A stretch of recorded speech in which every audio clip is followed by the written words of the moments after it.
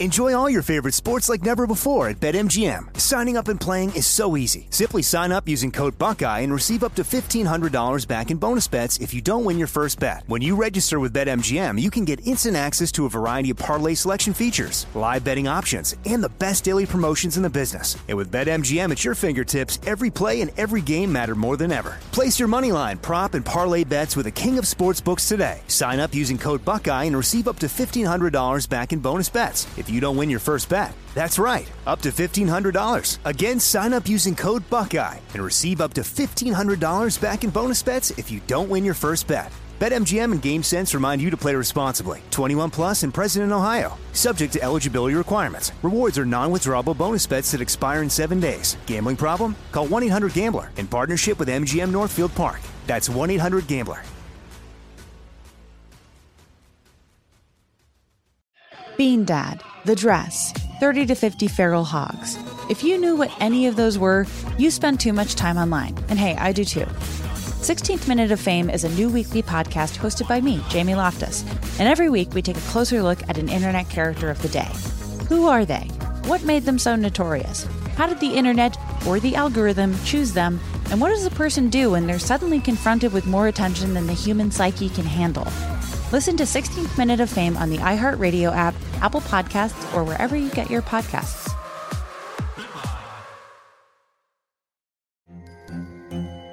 Hello, acclaimed comics writer and notorious Scott Summers hater, Rosie Knight. Well, hello, Emmy-winning podcaster and totally unbiased Targaryen royal supporter, Jason Concepcion. Somehow the X-Ray Vision podcast has returned. And like always, we'll be here every week. You'll hear from TV writers, actors, comics creators, pop culture critics. Nothing is off the table. Listen to X-Ray Vision on the iHeartRadio app, Apple Podcasts, or wherever you get your podcasts.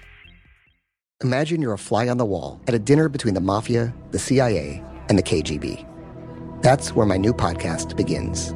This is Neil Strauss, host of To Live and Die in LA, and I wanted to quickly tell you about an intense new series about a dangerous spy taught to seduce men for their secrets and sometimes their lives. From Tenderfoot TV, this is To Die For. To Die For is available now. Listen for free on the iHeartRadio app, Apple Podcasts, or wherever you get your podcasts. Chapter 4. Manny. Manny woke up needing to piss, and also to the sound of explosions. He couldn't quite tell which was more to blame for his sudden, unwelcome consciousness. His lizard brain woke up and shouted, "Get the fuck out of there, you asshole!" a second later.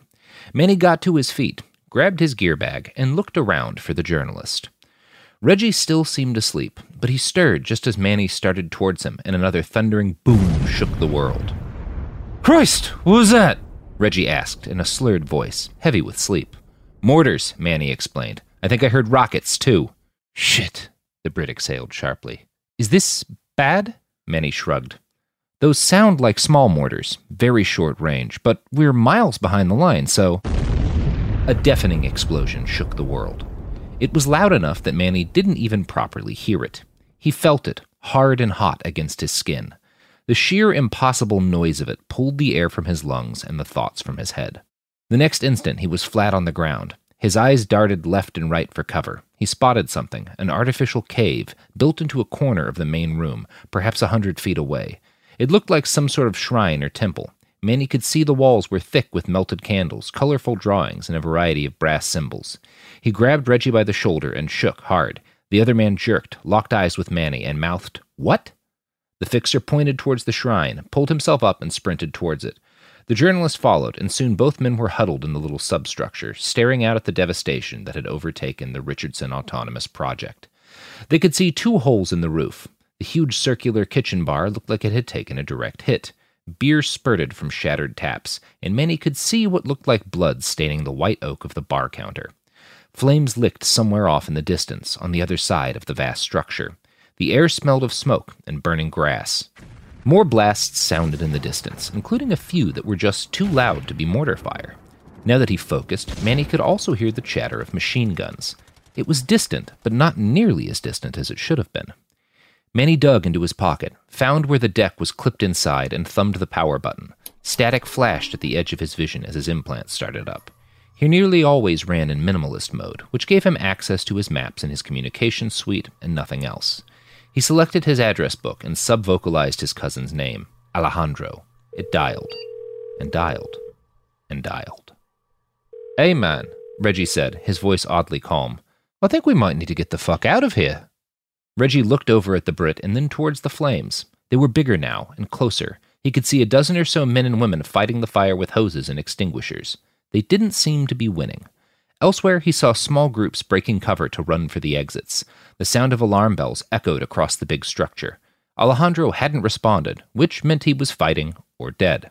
Either way, Manny and Reggie would need to find their own ride out of this mess. It had been a while since the last mortar had landed on the complex, and the small arms fire still sounded distant. This seemed as good a time to make a break for it as they were likely to get. So they ran until they hit the nearest exit doors, shoved them open, and staggered outside into the balmy Texas night. The asphalt parking lot outside was filled with newly minted refugees, perhaps 200 of them. Most carried at least a go bag. A few had managed to drag out more. They were ringed by a widening cordon of armed men and women, 50 at the most. The militia clutched antique weapons, mostly small arms, and stuck like glue to the HESCO barriers that ringed the old parking lot.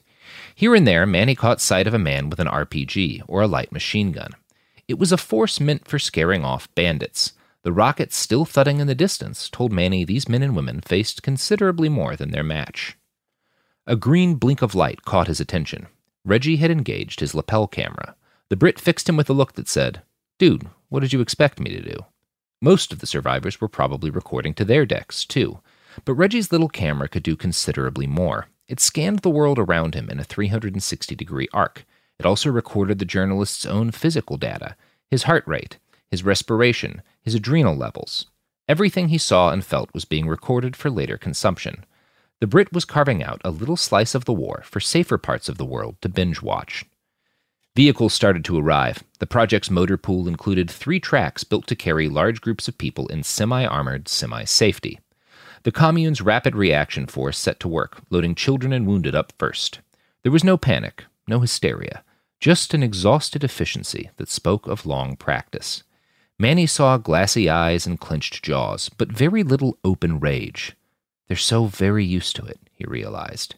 Scattered throughout the crowd, Manny saw people whose bodies rattled with the sort of palsied shock that artillery leaves in its wake. Reggie just stared out at them, mouth slack. His left knee twitched, the foot below it pumped against the ground. Manny guessed he was caught between the urge to step out and talk to some of them and the voice of sanity in the back of his head that knew how tone-deaf that would be. Manny put a hand on the journalist's shoulder. "We need to get the fuck out of here, and our ride is off comms," he said. "I'm going to suggest we hitch with the RAP. We're their guests, they'll make room for us. But if you'd rather drag ass, I know a safe neighborhood about 6 miles into the city. We could probably hire a ride there."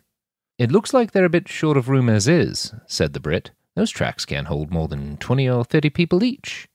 Manny smiled a little. 24, but that's just if you're attached to things like seats. 10 minutes later, Reggie and Manny clung to the hood of the track as it barreled down the broken streets of Ciudad de Muerta, bound for a staging area in Deep Ellum. The fighting sounded much closer by the time they left. Manny guessed the small arms fire couldn't be more than a couple of blocks away. He and the journalist held on with white knuckles and tried not to linger long on what would happen if they lost their grip. "The martyrs are past the command post!" the Brit shouted in sudden realization. His voice strained to be audible over the roar of the engines. "Holy shit, they have to be, right?" Manny thought about the geography for a moment. It was possible that the martyrs had only broken through in a few chunks of the line, but that would mean Deshawn and the others were alive and surrounded or fleeing. Those were the best-case scenarios. "I think we might be fucked," Manny said, stunned by the realization. For the last year, Major Clark had been his most reliable source in the SDF. That post had seemed immovable, impregnable for its significance in his little chunk of the world. The track slowed to a stop. Parked facing them were 2 smaller, armored SDF tracks with swiveling cannons on their roofs. Soldiers scurried around them. They pulled sections of thin, frosted gray still glass barricades off the vehicles and started setting them up to form a new defensive line. Manny watched 2 militia women wrestle with a large olive-green case covered in boxy Cyrillic script. They pried it open, and Manny saw a huge metal tube and what looked like a lot of antique optical equipment. It was probably an old wire-guided missile launcher, something that had been antique before the revolution. He'd never seen the SDF use anything that old. They had drones half this size that carried even more firepower. Had them yesterday, at least, he thought. The track slowed to a cautious stop and honked. Manny glanced back at the driver. She had her hands in the air in a universal, please don't shoot us gesture. Two of the soldiers peeled off from their efforts and approached, weapons in hand but not aimed. The driver opened her door and shouted something down at them. One of the men responded and gestured vaguely downtown. Manny couldn't make out exactly what was being said, but the driver's face contorted in a fury that was impossible to miss. Something's fucked, Manny said to the journalist. I think we're about to lose our ride. Look. He pointed to the makeshift barricade and the dozen or so soldiers who filtered past it and towards the track. The driver yelled, and one of the other passengers near the front started to shout. The soldier's face remained impassive, but he put a hand on his sidearm and repeated a command Manny didn't even need to hear. A few seconds later, a soldier with a megaphone arrived and addressed Manny, Reggie, and the new refugees. Citizens, your vehicle has been requisitioned for medical use by the SDF. Please dismount in an orderly fashion. Injured and pregnant individuals may stay aboard. The man repeated the order, this time in Spanish. Reggie's jaw clenched. Manny could see fear in his eyes, but the other man just nodded and started to climb down off the track. Manny did the same. Not all of the track's passengers were as compliant. There was a lot of shouting and even a few shoving matches between the militiamen and the passengers. But in the end, the SDF got their way. Manny gathered fairly quickly that they planned to send the civilians a mile or so back, to a holding area behind the new line. That was the last fucking place in the world he wanted to be, so he approached the officer who'd been arguing with their driver. The man had no rank insignia on his uniform, but that wasn't unusual for militia. His fatigues were old U.S. Army issue. His armband identified him as part of the Citizens Front. Manny found that odd. Most of the militia at this barricade were with Raza Front, or the PPA. This much intermixing wasn't normal. It pointed to a lot of casualties among the SDF. Disculpe, senor, Manny started. Chico, no ahora mismo. I don't have time to debate. No, senor. My cousin Alejandro was with Citizens Front, 9th Battalion. He was our ride. We were taking this journalist. Manny jerked his head towards Reggie, who stood a few feet back. And we got caught up in the attack. The officer nodded, then grunted.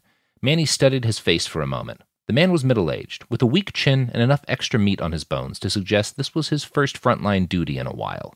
His eyes were bloodshot, his hands clenched. His attitude softened a bit at Alejandro's name. Alejandro Hernandez? Yeah. He's a good man, or was, the officer said darkly.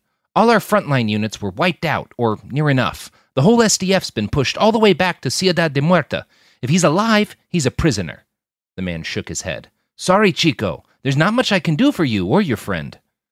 We need to get to Waco. I know there's a hospital there. That must be where you're sending the serious injuries, right? Dallas doesn't have anything left with a full ER. The officer nodded. These tracks are headed to the field hospital in Oak Lawn, but we've got a couple deuce and a halfs loading up at Firebase Jimenez. If you can get there on your own, I'll radio ahead and ask Major Perron if he's got space.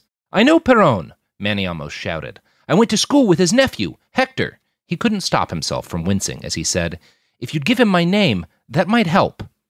The other man's eye cocked up in a, really, motherfucker? Look. But then the soldier asked, And your name is? Manny Sanchez. He nodded. Good luck then, Manny. I'll radio ahead. You and your friend get to the firebase. Rapido, comprende? Manny nodded and turned to Reggie.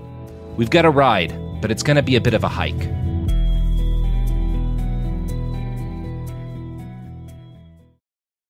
Enjoy all your favorite sports like never before at BetMGM. Signing up and playing is so easy. Simply sign up using code Buckeye and receive up to $1,500 back in bonus bets if you don't win your first bet. When you register with BetMGM, you can get instant access to a variety of parlay selection features, live betting options, and the best daily promotions in the business. And with BetMGM at your fingertips, every play and every game matter more than ever. Place your moneyline, prop, and parlay bets with the king of sportsbooks today. Sign up using code Buckeye and receive up to $1,500 back in bonus bets if you don't win your first bet. That's right, up to $1,500. Again, sign up using code Buckeye and receive up to $1,500 back in bonus bets if you don't win your first bet. BetMGM and GameSense remind you to play responsibly. 21 plus and present in Ohio. Subject to eligibility requirements. Rewards are non-withdrawable bonus bets that expire in 7 days. Gambling problem? Call 1-800-GAMBLER in partnership with MGM Northfield Park. That's 1-800-GAMBLER.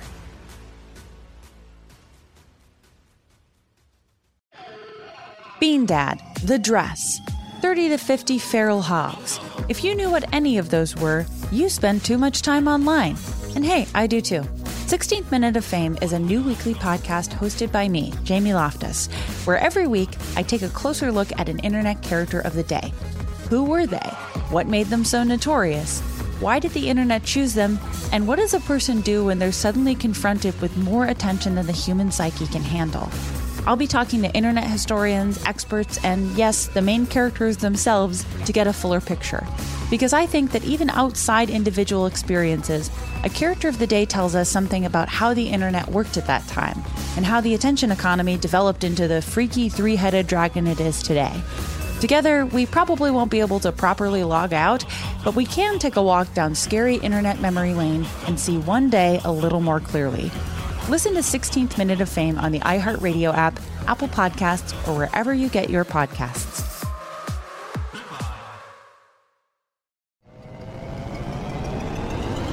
Hello, acclaimed comics writer and notorious Scott Summers hater, Rosie Knight. Well, hello, Emmy-winning podcaster and totally unbiased Targaryen royal supporter, Jason Concepcion. Rosie, somehow the X-Ray Vision podcast has returned. It feels so good.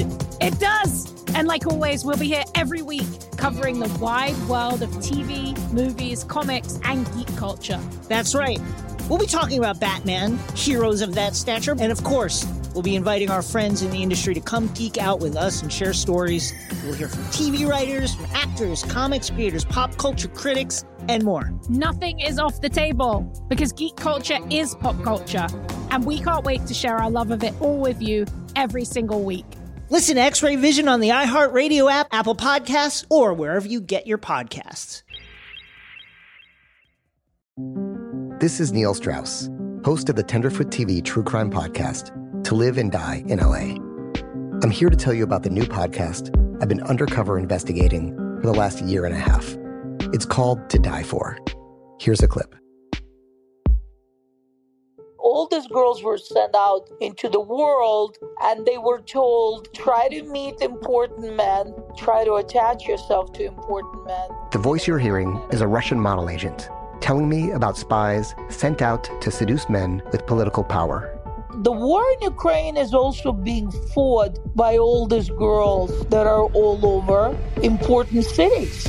For the first time, a military-trained seduction spy reveals how the Russian government turned sex and love into a deadly weapon. If you want to kill your target, it's easy. You just seduce him, take him somewhere, start having sex, and then he's very vulnerable, so you can kill him easily. To Die For is available now.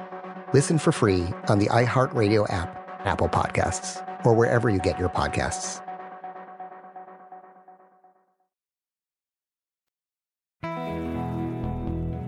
It was less a hike and more of a panicked jog. The streets around them were filled with dozens of people carrying their possessions in bags and rusted old shopping carts. Manny had never seen Dallas this crowded. Less than 1 million people still lived in the old Metroplex, but most of them seemed to be out in the streets to watch the world end. Sirens sounded, courtesy of the city's old civil defense system, mixed every few seconds with the distorted voice of a woman reminding them that all motor vehicle use was prohibited. Any civilian vehicles on the road will be assumed hostile and targeted. The road traffic was all military. There was less of it than Manny would have hoped to see. In the space of a few seconds, he watched 3 pairs of Cougar assault vehicles race up towards the front, carrying squads of armored troopers in their open beds. He also saw one convoy of 5 anti-tank drones. Each was the size of a 4-door sedan, with 2 linked chain guns on a turret that scanned the sky in fast, jerky arcs. There was a troubling amount of dead space on the road between the 2 units. By the sound of it, the fighting had only grown more intense throughout the morning. The crack of small arms fire had been nearly drowned out by the all-consuming roar of close support drones in the sky above them. The only noises to rise above that din were the stippling bangs of mortar fire and the pop-pop-popping of cluster bombs. Firebase Jimenez was about 2 miles back from the new front. It was mainly a staging area for the SDF's Autonomous Artillery Division. The AAD was made up of men and, mostly drones, from all the secular militia groups active in the Dallas area. The firebase itself wasn't well fortified. The only physical defense was a fence topped with razor wire to keep civilians out. that wouldn't be much of a barrier for a determined assault. Until a couple of hours ago, Jimenez had been far enough from the front that an assault wasn't considered possible. After an hour of mixed jogging and running, Manny and Reggie took a left onto Park Lane, and the firebase came into view. It had been built in the bones of an old apartment complex. Several buildings had been converted into offices, and the rest left as barrack space. The apartments were situated across the road from a tall, very thin, parenthesis-shaped building that looked out over a large field dotted with landing pads. The name Top Golf Driving Range was still visible on the side of the building. Several hundred militiamen were hard at work throwing up defenses. Steel glass sheets had been set up to screen a dozen machine gun nests. Further back, soldiers piled sandbags in front of 2 howitzers. Manny and Reggie weren't the only civilians trying to gain entrance. 50 or so people clustered by a checkpoint in the middle of the road, 100 yards ahead of the construction efforts. The checkpoint was new, just a sandbag machine gun emplacement manned by 6 fighters in powered body armor. They were overwatched by a pair of ancient Abrams tanks, positioned on either side of the road. The soldiers in the middle checked the documents and let the occasional civilian through. They turned most people back. There were a lot of shouts and violent gestures on the part of the civilians. While Manny watched, one of the guards raised their rifle up and fired it just to the left of a screaming man's face. He recoiled in pain and fear, clutched his ears, and staggered away from the checkpoint. The wait was only about 10 minutes, but with the thudding artillery at their back, each of those minutes felt like an hour. But soon they stood face to face with one of the armored militia folks.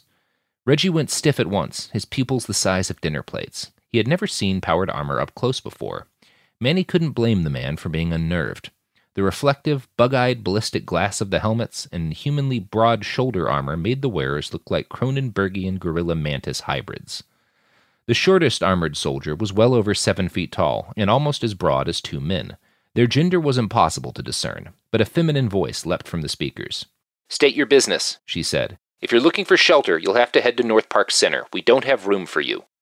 "I'm Emmanuel Sanchez. Major Perron should have my friend and I on your list." The woman was silent for a little while as she called up the list. She clucked her tongue between her teeth, and the high-fidelity mic in her suit made it sound like she'd done it next to his ear. "Well, hell, there you are." Her helmeted head bobbed at them. "All right, you're in. Come through quick. You stop being my fucking problem as soon as you're inside." They made their way towards the actual front gate of the firebase, passing squads of militia struggling with Hescos and setting up firing positions behind the still-glass palisade. Manny and Reggie walked past it all and to the firebase's front gate. They were let in without any fuss, which surprised Manny a bit, but he wasn't about to question it. On the other side of the gate, they found themselves adrift, unescorted, and surrounded by pure chaos. There were other civilians inside the walls, huddled in small groups around piles of backpacks. They sat, wide-eyed and shaking, and waited for whatever deliverance the SDF could provide. Soldiers rushed through the clots of humanity in groups of 2 or 3. Often their arms were filled with machinery, or paper, or even crates of munitions. Everyone's eyes were wide and full of fear. For a while, Reggie and Manny milled around with no real aim, unable to enter any of the buildings. Manny found them an unclaimed place to sit that looked like it would be easy for Mr. Perron to find. And then they just sat there. At one point, Reggie offered him a protein bar. Manny tried to eat it, but 3 bites in, he accepted that his appetite just wasn't there. What do I do if Dallas falls? He ran through his finances over and over again, mulling over which European visas he could afford and how long he'd be able to survive in each country. I could make it a year, maybe 18 months in Croatia. He'd been studying German for the last year, though. I can learn Croatian in a year, he tried to convince himself. He also tried to ignore what he'd been leaving behind if he hopped the next flight from Austin to the EU. He didn't want to think about Oscar's wife and child, how they'd get by without their dad's income. He didn't want to think about his own father or the rest of his family and how they'd fare if Austin fell. You can only afford to take care of you here, Manny. It was 2 hours before Major Perron found them. The older man's skin was a deep, sun-charred brown that seemed at odds with his narrow face and thin wire glasses. He had the look of a high school history teacher who'd been transplanted into a war zone. There was something drawn and strained in his expression that spoke of deep exhaustion. His eyes were bloodshot, and his nose was swollen slightly red. Manny could remember seeing that same face, a bit younger and wearing a t-shirt rather than digicam, at 100 different slumber parties. Mr. Perron was Hector's dad. Mr. Perron made them kettle corn and let them watch violent movies on the family projector. Major Perron, Manny had to remind himself. He's Major Perron. The Major favored Manny with a sad smile. Madre de Dios, Emmanuel, it's fucking good to see you. have you seen your cousin, Alejandro? He was with us last night, Manny said, before the attack. A pained look crossed the Major's face. Okay, he nodded and forced a smile back across his lips. I hear you boys need a ride? Yes, Manny said. If you could get us back to Waco, I have enough connections in the area to get him, Manny nodded back to the journalist, into Austin. And what is your name, sir? Major Perone asked the journalist as he extended his hand. Reggie, the Brit responded. Thank you so much for helping us. I'm afraid there's not much I can do right now. The situation is still very fluid.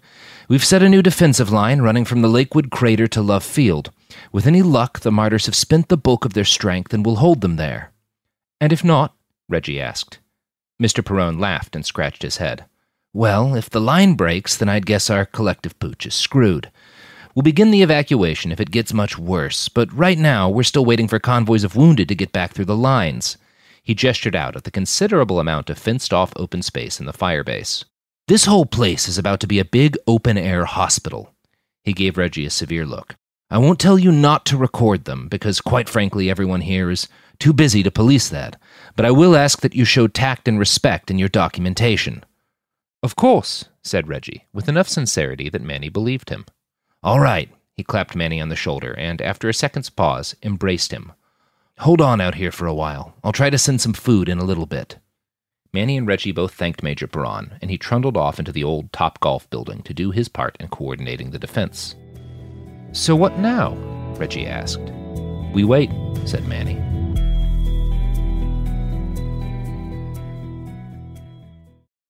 Enjoy all your favorite sports like never before at BetMGM. Signing up and playing is so easy. Simply sign up using code Buckeye and receive up to $1,500 back in bonus bets if you don't win your first bet. When you register with BetMGM, you can get instant access to a variety of parlay selection features, live betting options, and the best daily promotions in the business. And with BetMGM at your fingertips, every play and every game matter more than ever. Place your moneyline, prop, and parlay bets with the king of sportsbooks today. Sign up using code Buckeye and receive up to $1,500 back in bonus bets if you don't win your first bet. That's right, up to $1,500. Again, sign up using code Buckeye and receive up to $1,500 back in bonus bets if you don't win your first bet. BetMGM and GameSense remind you to play responsibly. 21 plus and present in Ohio. Subject to eligibility requirements. Rewards are non-withdrawable bonus bets that expire in 7 days. Gambling problem? Call 1-800-GAMBLER in partnership with MGM Northfield Park. That's 1-800-GAMBLER.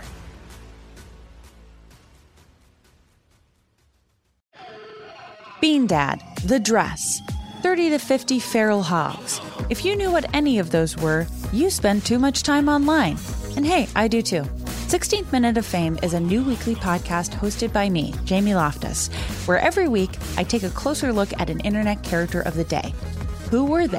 What made them so notorious? Why did the internet choose them? And what does a person do when they're suddenly confronted with more attention than the human psyche can handle? I'll be talking to internet historians, experts, and yes, the main characters themselves to get a fuller picture. Because I think that even outside individual experiences, a character of the day tells us something about how the internet worked at that time, and how the attention economy developed into the freaky three-headed dragon it is today. Together, we probably won't be able to properly log out, but we can take a walk down scary internet memory lane and see one day a little more clearly. Listen to 16th Minute of Fame on the iHeartRadio app, Apple Podcasts, or wherever you get your podcasts.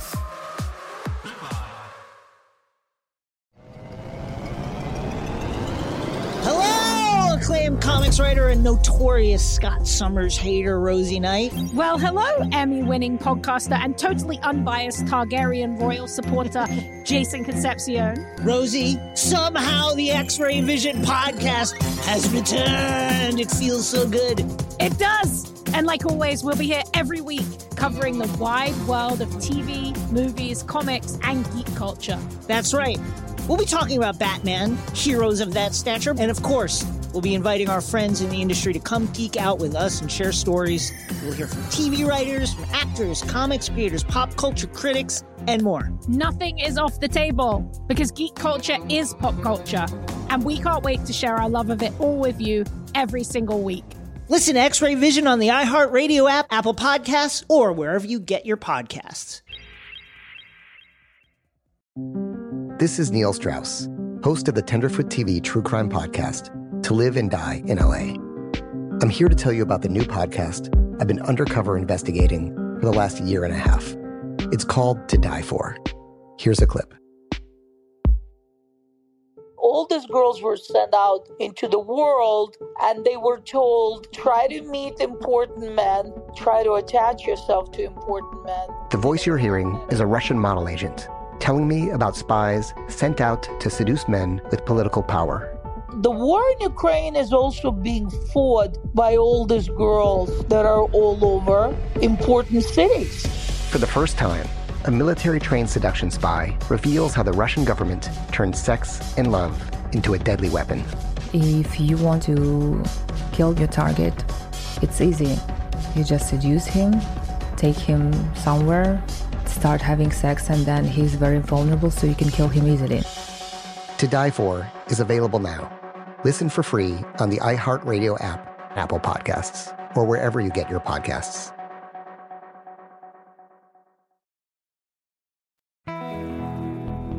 Three hours passed. More and more wounded men streamed into the base, carried on stretchers and in ambulances, and, in several cases, stacked like firewood on flatbed trucks.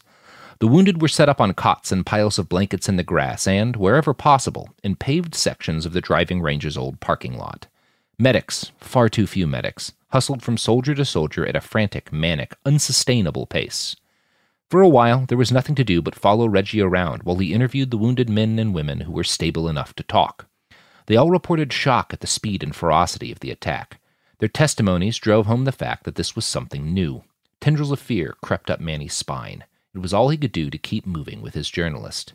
"Hey man," Reggie said, "look at that fellow." He pointed to a soldier with the top half of his head wrapped in blood-soaked bandages. Something about the man's broad and square chin looked familiar. "Isn't that one of the men we met yesterday?" Reggie asked. "The Major." Holy shit, Reggie was right. That had to be Deshaun Clark. Manny ran over to him. As he drew closer, it became clear that Deshaun was in even worse shape than he'd looked at a distance. His shirt had been ripped open, exposing a muscular chest drenched in blood. 3 white plugs of hardened Celox wound spray were visible across his abdomen. He'd been shot repeatedly and had what looked like a shrapnel wound on the side of his head. At least he's breathing, Manny thought. "Major Clark?" he said, and to Manny's surprise, the warrior poet stirred. "Manny, sweet Jesus, is that you?" Deshaun asked in a slurred voice. "Yes, sir," Manny said. "You know, I was damn sure you'd been killed. Haven't had all that much time to think about you in the last few hours, of course, what with everyone dying and all." "I'm glad you're alive," Manny said. And he was. Major Clark had always been good to him. "Do you know what happened to Hamid and Colonel Milgram?" Manny asked before the thought had fully crystallized in his mind. Major Clark tried to lift his head and almost cried out from the sheer agony of the movement. He didn't speak for a few seconds. He just took deep, slow breaths. But he started to whisper, "The last sunbeam lightly falls from the finished Sabbath on the pavement here, and there beyond it is looking down a new-made double grave." "What?" Manny asked, confused. "Walt, actually." Major Clark laughed, winced, and then explained. "Walt Whitman, that is. Sorry, imminent death makes me go for the deep cuts." "So they're dead then?" Manny asked. Major Clark coughed, and again his lips curled up in an agonized cringe. "I think so," he managed to say. "I think everyone from the command post is dead. I was out grabbing a smoke when they hit us. Came out of nowhere. Drone artillery. Heavy stuff. Whole place lit up like Christmas." 2 booms sounded in the distance. Major Clark tensed up. Reggie cringed. To Manny, the whole situation seemed almost too unreal to justify a reaction. "Like that," Major Clark said. "After, I grabbed who I could and tried to save as many men as possible. Fighting retreat, you know? We linked up with as many fighters as we could, but every time we'd set a line, they'd break through. They had so many damn drones. I've never seen martyrs use drones like that." "What do you mean?" Reggie asked. "Well, they've always had drones, but usually just as, defensive aids for when we'd make a push. We've got enough jammers that their hardware was no use in our territory, since none of their shit goes autonomous." "So what?" the journalist asked as he drew in a bit closer. "Do you think they've changed their minds on autonomous drones? Or is this something else?" Major Clark rolled his head just a little. It seemed to be the only gesture he could make without hurting himself. "I don't know, kid," he said. "Whatever's happening, it's totally new, and it's totally fucked us." Major Clark was taken by another coughing fit. This one lasted a long time. Blood bubbled up and out from the corners of his mouth. Manny wanted to call for a medic, but he couldn't see any of them who weren't dealing with patients who were even worse off. Eventually, the coughing subsided, and Major Clark drifted off into unconsciousness. They sat with him until the night fell, and Mr. Perrone finally came to get them. He looked exhausted, and somehow broken. His skin was sallow, and so pale it was almost yellow. His uniform was soaked with old sweat stains, and he had 2 lit cigarettes in his mouth when he found Manny and Reggie. Manny wasn't sure he'd ever seen the older man smoke. Mr. Perrone noted his surprise. "I've taken up smoking again," he said with a hollow laugh, "since I don't expect to survive to the end of the week." "That bad?" Manny asked. "Worse." He shook his head, and then seemed to notice the Major.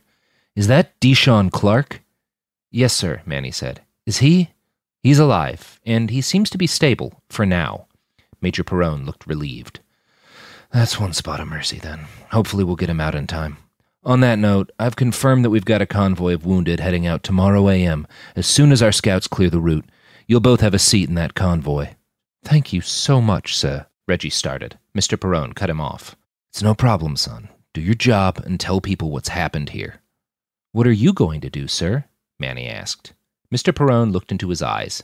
He'd always had an intense stare. His edge had been evident even when he'd been driving the boys to soccer practice or taking them out for pizza. Now his eyes bored into Manny's heart so deeply that the fixer finally understood what that phrase meant.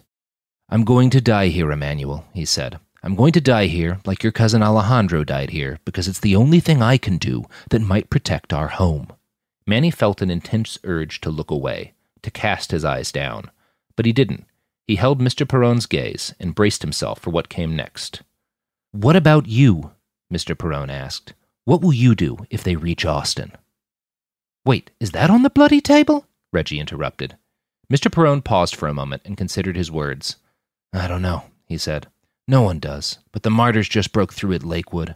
We won't hold Dallas for another day." He pulled Manny into a hug and kissed him on the cheek. When he pulled back, he kept his hands on Manny's shoulders. "I've always been proud of you, Emmanuel. I think that what you do here," he nodded to Reggie, "has value. But there are times when our homelands require more of us. What are you prepared to give for Austin?" Manny clenched his jaw. "I plan to be on a plane out of here in the next 12 hours, if possible." "But I don't know, sir," is all he said. It was hard to meet Mr. Perrone's eyes. When he did, he was sure the older man saw the guilt in them. Mr. Perrone didn't say anything, though. He just led Manny and Reggie over to where the convoy was assembling and slipped them a pair of MREs and some bottled water. "The best I can do," he said apologetically. He left them at the disembarkation point. Manny's last clear sight of the man who had helped raise him was of his slumped, sweat-stained shoulders trudging back to the Firebase's command center. They sat there for hours. Neither of them talked much. One by one, the wounded men were loaded carefully into the assortment of old half-tracks, buses, and trailers that made up the convoy.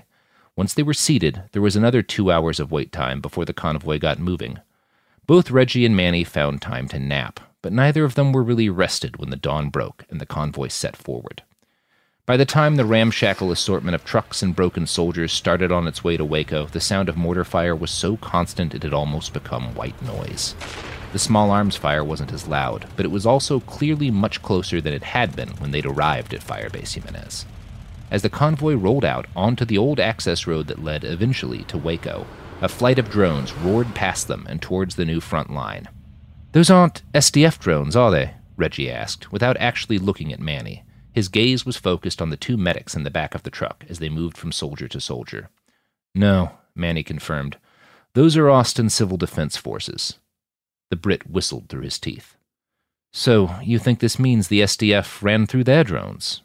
"Could be," is all Manny said.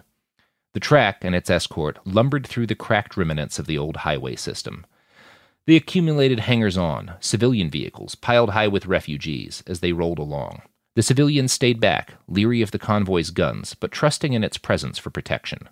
By the time the convoy finally left the Dallas sprawl, their tails stretched back to the horizon line. Manny had seen similar sights before, when his parents had fled the DFW area for Austin's relative safety. Here and there, on and in the cars behind them, he saw small figures that had to be children. Kids like he'd been, fleeing the same city he'd had to flee, for the same basic reason. Manny's standout memory from that time wasn't the terror of seeing a mortar land for the first time, or anything about their flight out of the city at all. It was from the next day, at their first refugee camp, when he saw his father in line for their daily ration of food. A journalist had passed by, taking the sort of pictures Reggie's lapel camera now snapped mindlessly. Manny's dad had been crying, ashamed that he'd needed charity, and even more ashamed to have fled the family home. More than anything about that time, Manny remembered how his father had hidden his face from the photographer. The gesture had told Manny more about their new status in the world than anything an adult had actually said. Behind him now were cars full of mothers and fathers and children who were about to have their own searing experiences. Manny hated how familiar this felt to him. He hated that, for Reggie, it counted as the adventure of a lifetime. Manny looked at the journalist, at the awe and innocent excitement in his eyes, and tried to imagine Reggie's life back home. None of the individual pieces of that life would be new to Manny. His world also had bars and parties and apartment leases and term papers.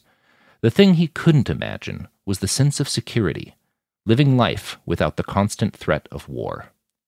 He'd been so close to securing that life for himself, if they'd only waited 6 months.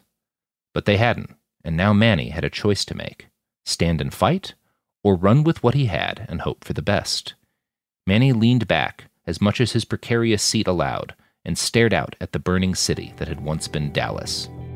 "Goddamn," he muttered to himself. "I gotta get the fuck out of Texas." Hey everybody, Robert Evans here. I hope you just enjoyed the chapter you listened to. I hope you enjoy the chapters to come. If you would like to read the text version of this book, either on the web or on your e-reader as an EPUB, you can find those on the website atrbook.com. So again, the free, ad-free EPUB and the text of every chapter will be on atrbook.com. Thanks! Bean Dad, The Dress, 30 to 50 Feral Hogs. If you knew what any of those were, you spend too much time online. And hey, I do too. 16th Minute of Fame is a new weekly podcast hosted by me, Jamie Loftus. And every week we take a closer look at an internet character of the day. Who are they? What made them so notorious? How did the internet or the algorithm choose them? And what does a person do when they're suddenly confronted with more attention than the human psyche can handle? Listen to 16th Minute of Fame on the iHeartRadio app, Apple Podcasts, or wherever you get your podcasts.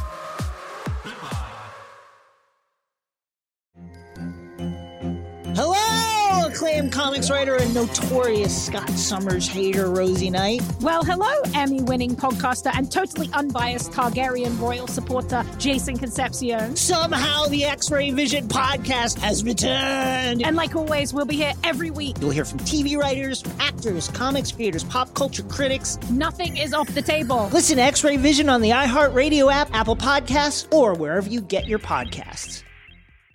Imagine you're a fly on the wall at a dinner between the Mafia, the CIA, and the KGB. That's where my new podcast begins. This is Neil Strauss, host of To Live and Die in LA, and I wanted to quickly tell you about an intense new series about a dangerous spy taught to seduce men for their secrets and sometimes their lives. From Tenderfoot TV, this is To Die For. To Die For is available now. Listen for free on the iHeartRadio app, Apple Podcasts, or wherever you get your podcasts. I'm Tamika D. Mallory. And it's your boy, my son, the General. And we are your hosts of TMI.